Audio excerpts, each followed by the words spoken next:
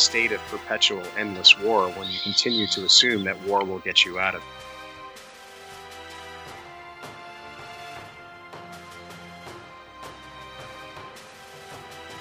This is Fortress on a Hill.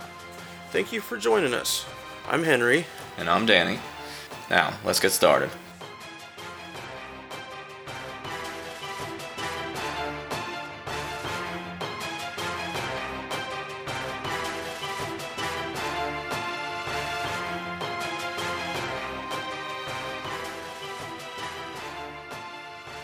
All right, listeners, so we've got Gregory Daddis with us today as our guest, and we're really lucky to have him.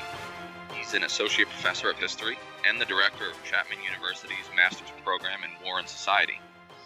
He joined the Chapman University faculty after having served as the chief of the American History Division, my boss, in the Department of History at the United States Military Academy at West Point. He's a retired U.S. Army colonel. He has served in both Operations Desert Storm and Iraqi Freedom. Daddis specializes in the history of the Vietnam Wars and the Cold War era. He has authored 4 books, most recently Withdrawal, Reassessing America's Final Years in Vietnam, and then 2014's Westmoreland's War, Reassessing American Strategy in Vietnam, and 2011's No Sure Victory, Measuring U.S. Army Effectiveness and Progress in the Vietnam War. He's also published several op-ed pieces commenting on current military affairs and strategy, to include writings in the New York Times, the Washington Post, the LA Times, and National Interest Magazine. Full disclosure, Colonel Daddis was my boss and mentor when we both taught at West Point, so any factual errors, faulty conclusions, or general failings on my part are really his fault. So keep that in mind. Well, thanks for being with us, Greg. Yeah, it's a privilege. Thanks so much for having me on. Still weird calling you by your first name, but it's growing on me.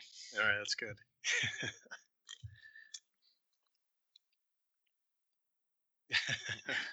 See, that's what we call winning, Henry. That's right. All right, sir. Well, Greg, will you? So I know you don't like talking about your own career, which is one of the reasons I like you. But would you mind giving us just a brief rundown of your personal career path and what the most influential and meaningful assignments were for you? Sure. Yeah, it's you want to start with a conversation in mediocrity, I say so. I prefer that. Right. So I went to West Point, graduated in '89, commissioned as an armor officer, yet never served in an armor battalion. I was served in cavalry units for all of my operational assignments. And then just had the good fortune of kind of bouncing back and forth between West Point and the operational army, and having an opportunity to not only serve in the field army, but then kind of bring those lessons back into the academy. And for me, I think that was the best part of it, was to kind of go back and forth and really be able to take some of the perspective that I had learned in the field force and bring that back to West Point. In terms of I think, most meaningful assignment, I would say I was immensely fortunate, because I found that the best assignment I had, and I think this was fortunate, always seemed to be the one that I was in. And I think that's probably why I stayed in as long as I did. So, I was fortunate to have a great platoon as a platoon leader and a cavalry troop commander in 3rd ID at Fort Stewart. I learned an incredible amount as an S3 in a CAV squadron in Korea. Saw a completely different side of the Army as a command historian in Iraq, and obviously it's just an immense honor and privilege to be in the faculty at West Point.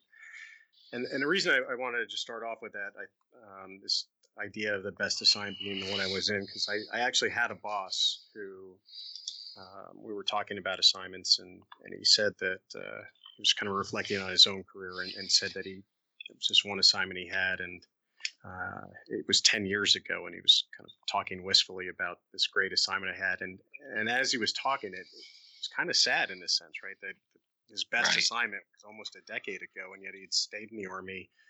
And so I think that it was kind of a lesson for me, both professionally and probably more importantly personally, that the best thing you're doing should be the thing you're doing right now in the moment, as opposed to something you did 5-10 years ago. And so for me, it was just a good learning moment as both an officer and I think just as a person to relish the moment you're in and not be beholden to some assignment you had 5-10 years ago. Yeah, it's pretty common for, some officers to sort of live in the past and be caught up in whatever they presume their glory days were. But it's just a great attitude to have. And it was clear to me when you were, division head at West Point that you loved doing what you were doing there. And then that just kind of like filtered through the entire unit. So that's that's the smoke up your ass for the day. But it's such a great point. And I remember reading your not your first book. Well, yeah, your first book on Vietnam, No Shore Victory, when I was in grad school. And I knew you were at West Point. I didn't know you were going to be leading the division that I was in at that time. And I found myself thinking, why is he studying this? I mean, obviously Vietnam is super interesting. I mean, people read books about it all the time, but as you went into like the academic field, right, and did some real scholarship, why did you choose the Vietnam War? What kind of led you to this topic? Initially, I didn't. I got my master's degree at Villanova and had the opportunity to work with Russell Weigley, who was in at Temple, kind of one of the father of American military history studies. Had wrote the obviously incredibly influential The American Way of War. And so while I was there, I actually did a lot of work on the interwar period. And it wasn't until I got back to West Point in 2003 that 2004 that was part of a study as the U.S. Army was then kind of engaging in, should I say, the liberation of Iraq, the voluntary liberation of Iraq. It turned out well, I heard. But as we were moving into Iraq, and I was at West Point at the time, there was a Special Forces Group commander that had written back to West Point, along with a number of other commanders. They were kind of using West Point as an opportunity to write some historical case studies that might help commanders think about some of the problems they were engaging in Iraq. And this Special Forces Group commander was on his second tour, and he wrote back asking for some historical case studies on how to measure progress and effectiveness in an unconventional environment. And a colleague of mine got together and I did the Vietnam case study, the U.S. Army in Vietnam. He did the French experience in the French Indochina War. And it was really eye-opening in the sense that the narrative that was throughout much of the scholarship on Vietnam was so at incredible odds with what I was seeing in just the short amount of research I was doing for this project. So when I was given the opportunity to stay on at West Point and then go to University of North Carolina, Chapel Hill to get my PhD, it just was a natural fit to kind of explore why the narrative, the accepted narrative of body counts being the sole metric of an army that was wedded to this conventional concept that all it cared about was killing the enemy because it had no other scorecard, like geography as an example in World War II. Mm-hmm. That was wrong, that the documents said, in fact, just the opposite, that the Army was engaged in this overarching attempt to measure progress and effectiveness in combat, in development issues, in the economy, in the political contest in the countryside and in the urban centers. And what I found was, in fact, just the opposite of what the histories were saying, that it wasn't just body count that was the metric, that in fact the Army was engaging in this data collection effort that just consumed them. And so to me, it said something larger about the problem of Vietnam, and that's why I've stayed so interested since, is that it's such contested history, right? That there's debate on nearly every aspect of this war. And a lot of that debate then turns into a contest over not just the memory of the Vietnam War, but I think the memory of who we are as Americans and our very identity, that there's debates about patriotism and a sense of who we are as Americans at home and abroad. There's clearly a debate that continues to rage about whether we won or not, or whether the war was winnable. There's issues, I think, about the limits of power, which you and I both have talked about in more current day affairs that we're wrestling with. So to me, the reason why I've stayed with Vietnam, I think, because it offers so much, and because it's such a hotly debated moment in our time that continues to resonate throughout the decades. Yeah, especially within the military, which kind of got me thinking. You graduated West Point in 1989. About what percentage of your tactical officers and instructors at the time were Vietnam veterans, and what was the prevailing narrative or the influence of Vietnam on those officers? Yeah, it was palpable. I mean, when I deployed to Desert Storm, I still had a scout section sergeant that was a Vietnam veteran, and so I had a number of professors, especially senior academy professors that were Vietnam veterans. The head of the history department, Bob Doty, was a veteran. The superintendent, Dave Palmer, was a Vietnam veteran. In fact, I remember in our history of the military art course my senior year, we read Palmer's Summons of the Trumpet. Wow. Which tells a very specific story about Vietnam. And much of it is this triumphal narrative that the U.S. Army had succeeded on the battlefield, that there was this kind of stab in the back theory that despite these battlefield victories in Vietnam, that the American home front had turned against the Army, that the media was complicit in this kind of anti-war activism that was pervasive at the time, that these weak-kneed politicians had pulled us from victory right at the moment when we were on the cusp of all-out success. So it was very much a part of who I was growing up in the 1980s as a cadet, and all of that I think filtered into how we saw ourselves at the end of the Cold War, because I think that Vietnam syndrome was still very much prevalent. And by the time I was a cadet and graduated in 2005, I think there was only 2 Vietnam or 3 Vietnam veterans left in the entire faculty, and it was essentially the dean and the head of the history department, who was still there, Colonel Doty, that you spoke of. But I remember being assigned Harry Summers' book on strategy as a cadet in 2004, which really spoke to that same sort of we could have won, or and we should had only done more. Right, should have won. And if only we had had a better strategy, if only we were more perceptive of the actual contours of the conflict, that we would have won that war and should have won that war. And that was the key takeaway. And I remember graduating West Point and having officer professional development sessions, and Summers was still very much a part of the conversation even into the 90s. Yeah, it really is wild. And that's why we wanted to talk to you at this time about memory, historical memory with the scholars, but maybe more importantly, just the public memory of Vietnam. And you've already touched on this a little bit, but could you lay out for us just some of the general themes that have continued throughout the years as to how Vietnam has been remembered, and specifically myths and inaccuracies that are most common? And you've mentioned some of them, but maybe just lay it out a little more clearly. Well, I think that's in part the challenge of studying Vietnam, and also I think personally the value of studying Vietnam is that, in a sense, there is no one singular collective memory.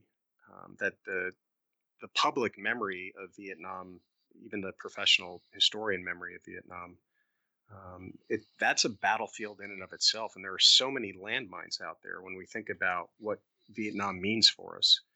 And in part, I think that collective memory is contested because there are so many constituencies at odds with each other, right? You've got anti-war activists who saw this conflict as immoral and, if not illegal.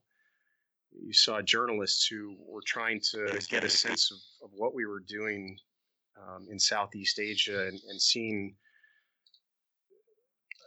dichotomies ranging from the rural population to the urban centers in Saigon and other major cities, hearing what soldiers were saying, and those reports from the field being at odds with MACV headquarters.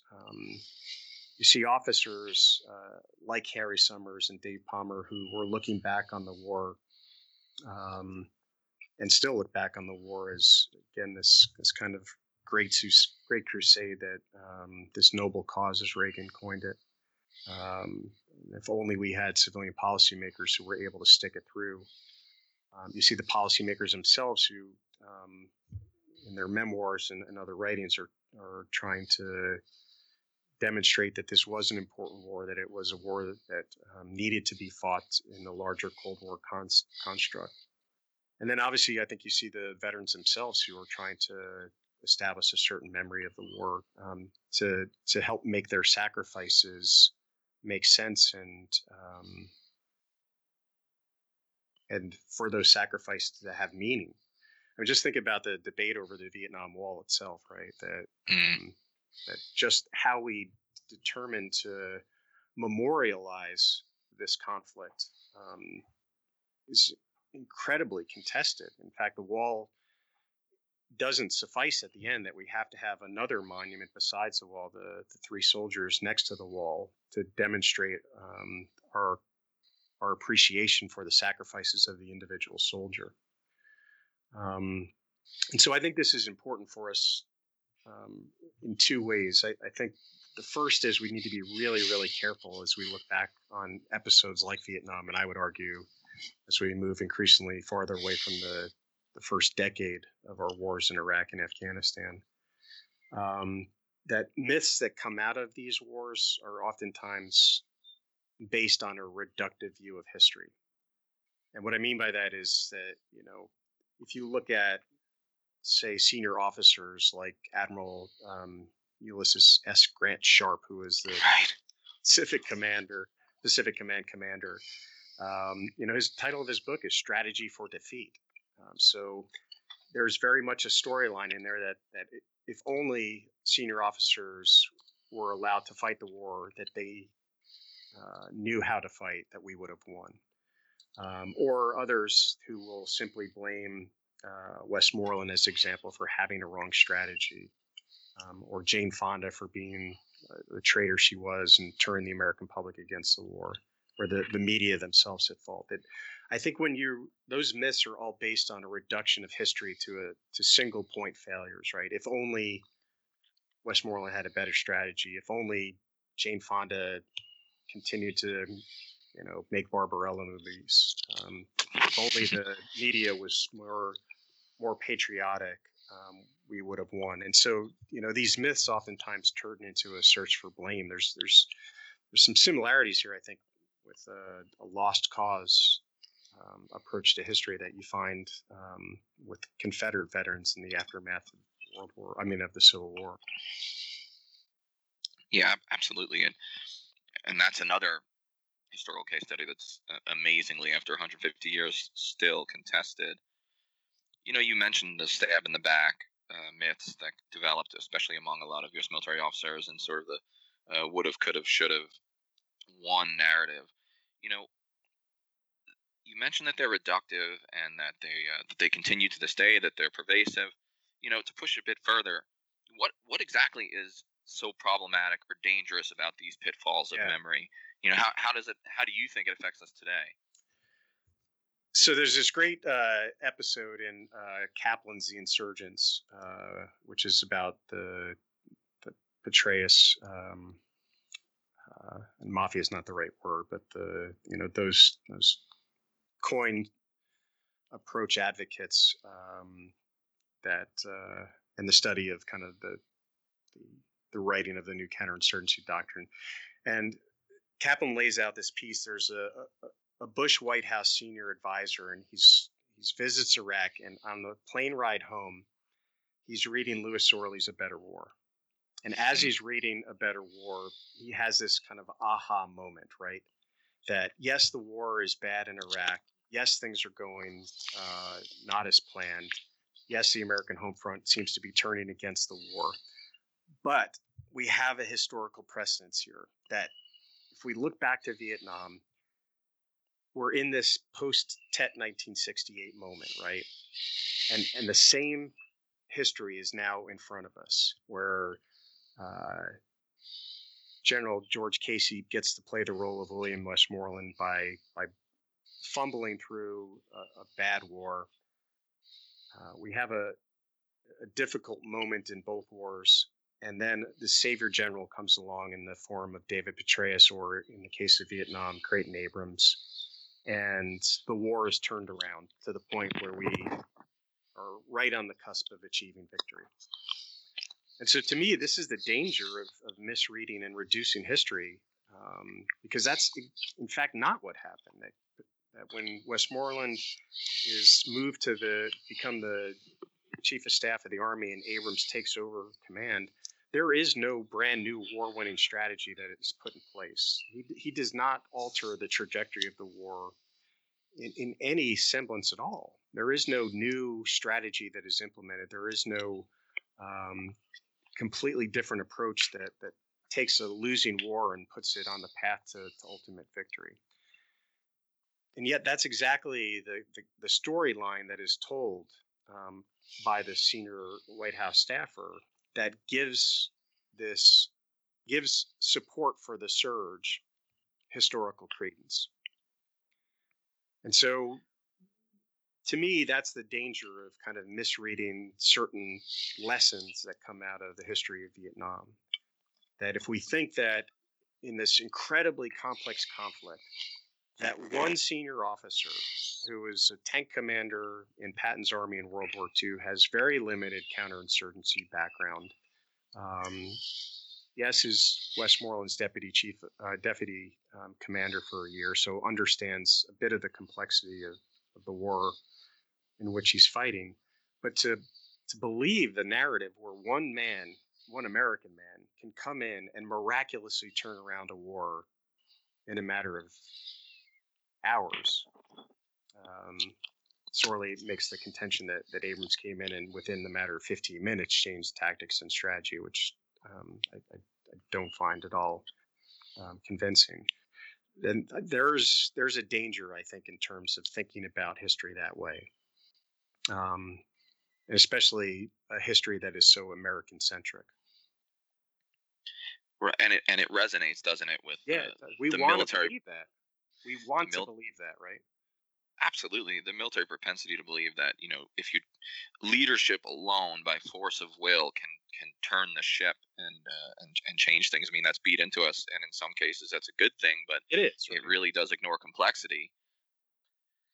And when you look at the Iraq surge, I've written a little bit about this. It's so obvious, like you mentioned, that people at the top of the Bush administration and at the top of a certain clique of army officers looked at Vietnam or looked at Iraq and saw Vietnam. And, right. They saw the Democrats who were pushing against the war in 2006 that had just won the swing election against the war, which was really sort of specifically an anti-war election. And then they said, well, no, we're not going to do what, say, Johnson did or what Nixon eventually did, and Vietnamizing the war or Iraqifying the war. We're gonna stay the course. And right. President Bush, of course, was willing to do that. It's extraordinary the way that they drew those connections. And that narrative doesn't go away. That narrative doesn't go away. In 2009, when I was there as a command historian for MNCI, and we were leaving Iraqi cities, as I mentioned in the introduction to Withdrawal, the one book on Vietnam that's on the commander's professional reading list is A Better War. So even in 2009, when we know that we are not going to achieve success in the traditional military sense, that there's not going to be a victory as we would hope, we're still believing that a savior general will come in and save the war. Yeah, it's really incredible. Well, Henry, what's your experience been like with the Vietnam War and how you've remembered it and people have discussed it with you? Well, I'd like to touch on one little point here before I forget it. I've always liked reading about General Patton, and these days the successes and failings of George S. Patton are there's the historic ones, and then everything else we can attach to his legend. I remember General Casey being a rock star among my fellow soldiers when he was in charge of the Army back in 2005. I feel like that what I'm trying to key on is that intellectual separation we have from the myths. It's easy for junior enlisted guys like me to want to believe in that. General Casey's going to come in, he's going to kick ass, he's going to do this. General Abrams is going to come in and totally wipe the whole strategy. But at a certain point, we're not having the academic discussion anymore. We're talking about sending real people to die. And I think that because we've become so attached to our legends, to our movies, to our Black Hawk Downs, to our Saving Private Ryans, and the reason I brought up Patton was when he pushed the Third Army into Bastogne. I remember in the movie, they made it seem huge. I'll do it in 72 hours. And those are the kind of things that the American people want from us, and it's impossible in combat. But unless you take an intellectual look at warfare from that standpoint, you're always going to have the haves and have-nots, or the would and would-nots, that are going to say we could have won, we could have done whatever. But the movie that I specifically thought about for Vietnam was We Were Soldiers. I've never looked into it too much behind the entire history around the movie. But if you were just to take the movie, just the feelings that are put out there in it of wounded soldiers, of taking a hill, charge the hill. I've never been asked to charge a hill in my whole fucking life, including in training, but we think of those things and we attach ourselves to them, to things of legend and things that are not real. And it's that much easier for leaders, for officers that are in command, when the whole army wants to go, where are you going to go? And they might even consider it a betrayal of their troops. How did you pull out? How could you possibly have pulled out? Like, combat is a plus or minus scenario. Like, it can just be easily decided. We flipped the coin, we sent the right general, and we're done. And warfare is not that kind of calculus. Yeah, I think, and especially in the context of places like Vietnam and Iraq and Afghanistan, there are so comparatively fewer opportunities for heroic leadership in the form of a Patton, and it's no small coincidence. I would argue that the tank battalion commander that leads Patton's army to relieve the besieged troops at Bastogne is a young lieutenant colonel by the name of Creighton Abrams. Holy shit! So that sense of heroic leadership is still present in the army during the Vietnam years, and I think is still with us today, right? That we all admire someone like Hal Moore, both in person and I think as presented in the movie. Westmoreland himself calls the Battle of Ia Drang an unprecedented victory that seemingly proves that the capacity of the American fighting man is right in line and up to par. Their World War II generation fathers. The problem, I think, in these modern wars that are either unconventional or a mixture of conventional and unconventional, you don't have that kind of clear-cut opportunity for a Joshua Chamberlain to prove himself at Little Round Top, or a Patton to make these major decisions that will have incredible impact almost immediately on the course of the campaign. And I think that's frustrating. I think it's frustrating for not only the commanders, but I think also frustrating for the soldiers themselves who are fighting and trying to reconcile how their sacrifices mean something in the larger picture. If the soldiers who are surrounded at Bastogne in the 101st are looking for an opportunity or a way to reconcile their sacrifices, they can do so by saying that we were the Americans who stunted Hitler's final drive into the Ardennes, that we actually helped move the Allies closer to victory. And I think it's difficult, in wars like Afghanistan. You can't do that. www.fortressonahill.com. You can also find us on Twitter at Fortress on a Hill, or on Facebook at www.facebook.com/Fortress on a Hill. We want to hear from our listeners about the topics and issues pertinent to America's military and veteran communities. And last but certainly not least, analyze your news and its sources very closely. Verify everything you read. And remember that no one, no matter how powerful, are above criticism, especially those with the power to send others into harm's way. We'll see you next time.